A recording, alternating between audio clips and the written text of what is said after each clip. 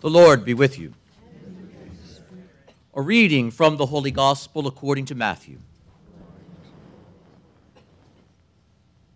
Jesus spoke to the crowds and to his disciples, saying, "The scribes and the Pharisees have taken their seat on the chair of Moses.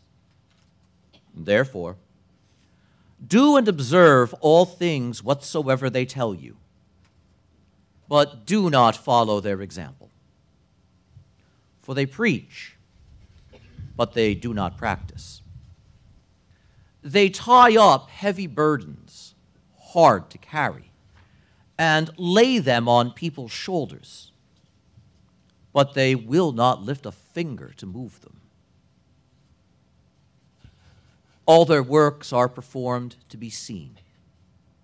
They widen their phylacteries and lengthen their tassels. They love places of honor at banquets, seats of honor in synagogues, greetings in marketplaces, and the salutation, 'Rabbi.' As for you, do not be called Rabbi.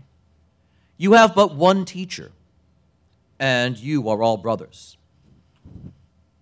Call no one on earth your father. You have but one Father in heaven. Do not be called Master. You have but one Master, the Christ. The greatest among you must be your servant. Whoever exalts himself will be humbled, but whoever humbles himself will be exalted." The Gospel of the Lord. Praise to you, Lord Jesus Christ.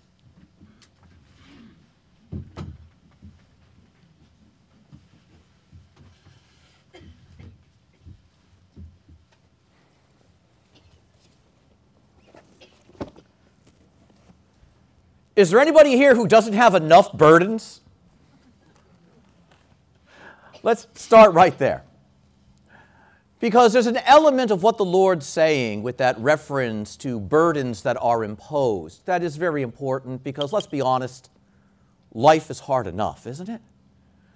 Life is hard enough, and we find ourselves, we can usually barely manage the burdens we already have, let alone new ones imposed from elsewhere. This teaching of Jesus touches a very real nerve and touches something that very easily, especially when we have a desire to become more fervent in our faith, we can quickly get wrong. So the Lord, looking at the scribes and the Pharisees, tells the people they have real authority. You do, in fact, need to listen to them. However, you also don't need to live like them. What an interesting statement that is. And if we're honest with ourselves, we recognize in our hearts too, I have tremendous ideals that I aspire to, and I, on a daily basis, regularly fall short of living according to them. It doesn't mean the ideals are bad. It doesn't mean the values are wrong. But it does mean that oftentimes in my own living, there's a lot of how I live that doesn't match them. Which is why every now and then we have that famous statement that we hear in our families or among our friends or our co-workers. You know, I'd go to church, but there are so many hypocrites there I don't. And honestly, the best answer is, why don't you show up? There's always room for one more. Because let's be honest, that is an element of how we live. But the issue is, simply not matching my behavior to my ideals doesn't make me a hypocrite. Pretending these things don't match is what makes me a hypocrite. And so Jesus now, speaking with regards to a certain false character of teaching, one that is alive and well among us today. There's a lot of spiritual malpractice, for example, that one can find on YouTube videos about living a good Catholic life. And it's often well-intentioned and well-meaning. But somebody in a fit of fervor talks about the secret to be radical and on fire and all of these practices that we will do that will make us saints quickly. And in the end, it's like Jesus is talking about with the Pharisees. These easy statements that we can make to somebody else. What you need to do is this, and this, and this. And do you ever notice how the list gets longer all the time? What you need to do, and let me think of all the things about you that need to change and be made different. What you need to do, all the self-improvement you need to do. And it hooks into the heart that desires to get things right. And a heart that begins to say, oh my God, I fall so far short. I'll never measure up. I have to do all these things. And all of a sudden, growth in faith becomes a burden and not a source of life. Growth in faith is not about being burdened. As hard work as it is, it's about moving toward a greater degree of freedom and living. So as Jesus is speaking, he points to a certain moralizing character that can live in any of our hearts. That desire to point out the flaws we see in others, the way others need to work harder to measure up to a standard that I myself don't match. But it's often done out of the perspective of I'm the expert, I'm the one who knows, I'm the one who can tell you how things need to be. And all of a sudden, the weight of commandments, the weight of practices, the weight of changes gets imposed and imposed and imposed, and one begins to think, I can't even begin to move under all of this. I don't know where to start. You know what Jesus says? You guys are so good at that. You moralize, you judge, you condemn, you're quick with the big, bold suggestion. And you give people this, and then you don't even help them navigate that. And note what the Lord is saying. If we're going to give advice, if we're going to make suggestions, there's a second half of that. Because more important than pointing out things that need to be done is helping people move forward. And if you're not going to give that help, you're told me you're not invested in those you're speaking to. So note the Lord. Be careful, he says.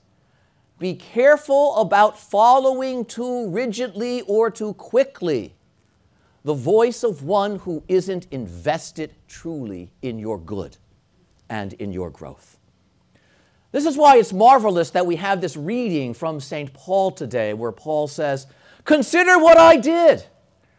I was even like a mother trying to raise children with you. Note the implication. I invested myself in your well-being. I didn't just come to you with a word from outside. I didn't just come to you in a spirit of authority. Rather, my authority expressed itself in the fact that I invested in your good. My authority and the truth of my proclamation is clear because I didn't give you a list of instructions and walk away. I stayed with you so that the growth that was beginning in you could really produce good fruit. Note how important that is and how different that is from the example that Jesus is talking about.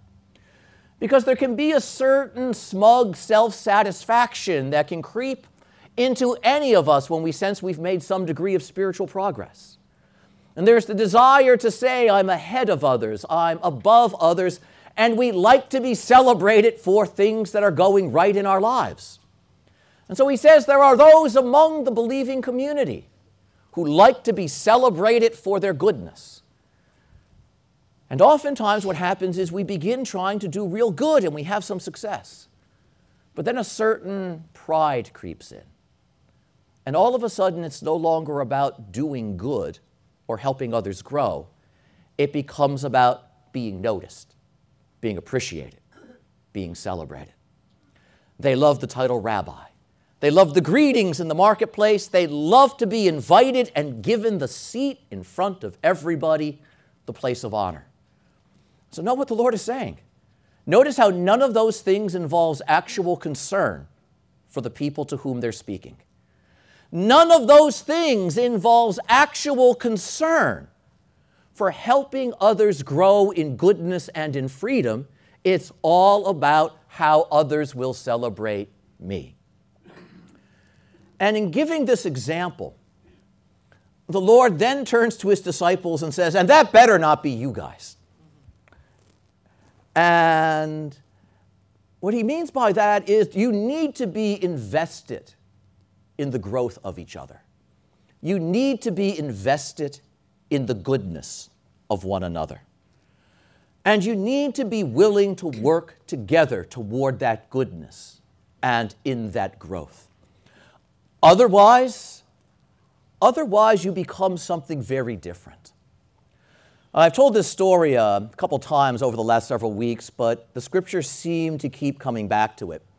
But about 400 or 500 years ago, there was a tremendously skilled spiritual director named John Gerson. And he lived on the border of France and Germany. And many came to him, clergy, lay people, the educated, the uneducated, because of his wisdom. And this man who spent so much of his life giving others advice one day wrote a letter to a friend. And he said, what I am most afraid of, imagine that, this man famous for his peace and his wisdom and his insight, what I am most afraid of. And we wonder, what would worry a guy like that? What I am most afraid of is that at the end, before God, I am going to be seen as the guy who stood at the foot of the mountain trail, who invited people to climb the trail and even handed them the map, but never walked it himself. I don't want to be the guy who gave good advice for others to follow without actually walking the way myself. I don't want to be the guy who says you need to get there, who's content to stay at the bottom. So when Jesus is speaking to his disciples, he's saying, be careful who you imitate. Be careful who you follow in that sense. It's easy to be the guy who hands out the map. It's easy to be the guy who points out the direction. But what you want is the one who's going to walk the way with you. What you want is the one who's going to pick you up as you stumble and help you stop from falling. That's the one you want. In other words, Jesus is essentially saying, you want a guy like me. And so let's look at that for a moment. Because Jesus, who's speaking in this way, comes for one reason, and it's not to be celebrated, it's to save us. Why does God come down from heaven to become born of the Virgin Mary? Because you need him. And so do I. And he doesn't come to give us a list of instructions. He comes as one who shares the nuts and bolts of our living. Imagine that. He lays aside his glory to come and save a world that can't grab after glory fast enough. Jesus makes himself poor because we're poor and need to be made rich in him.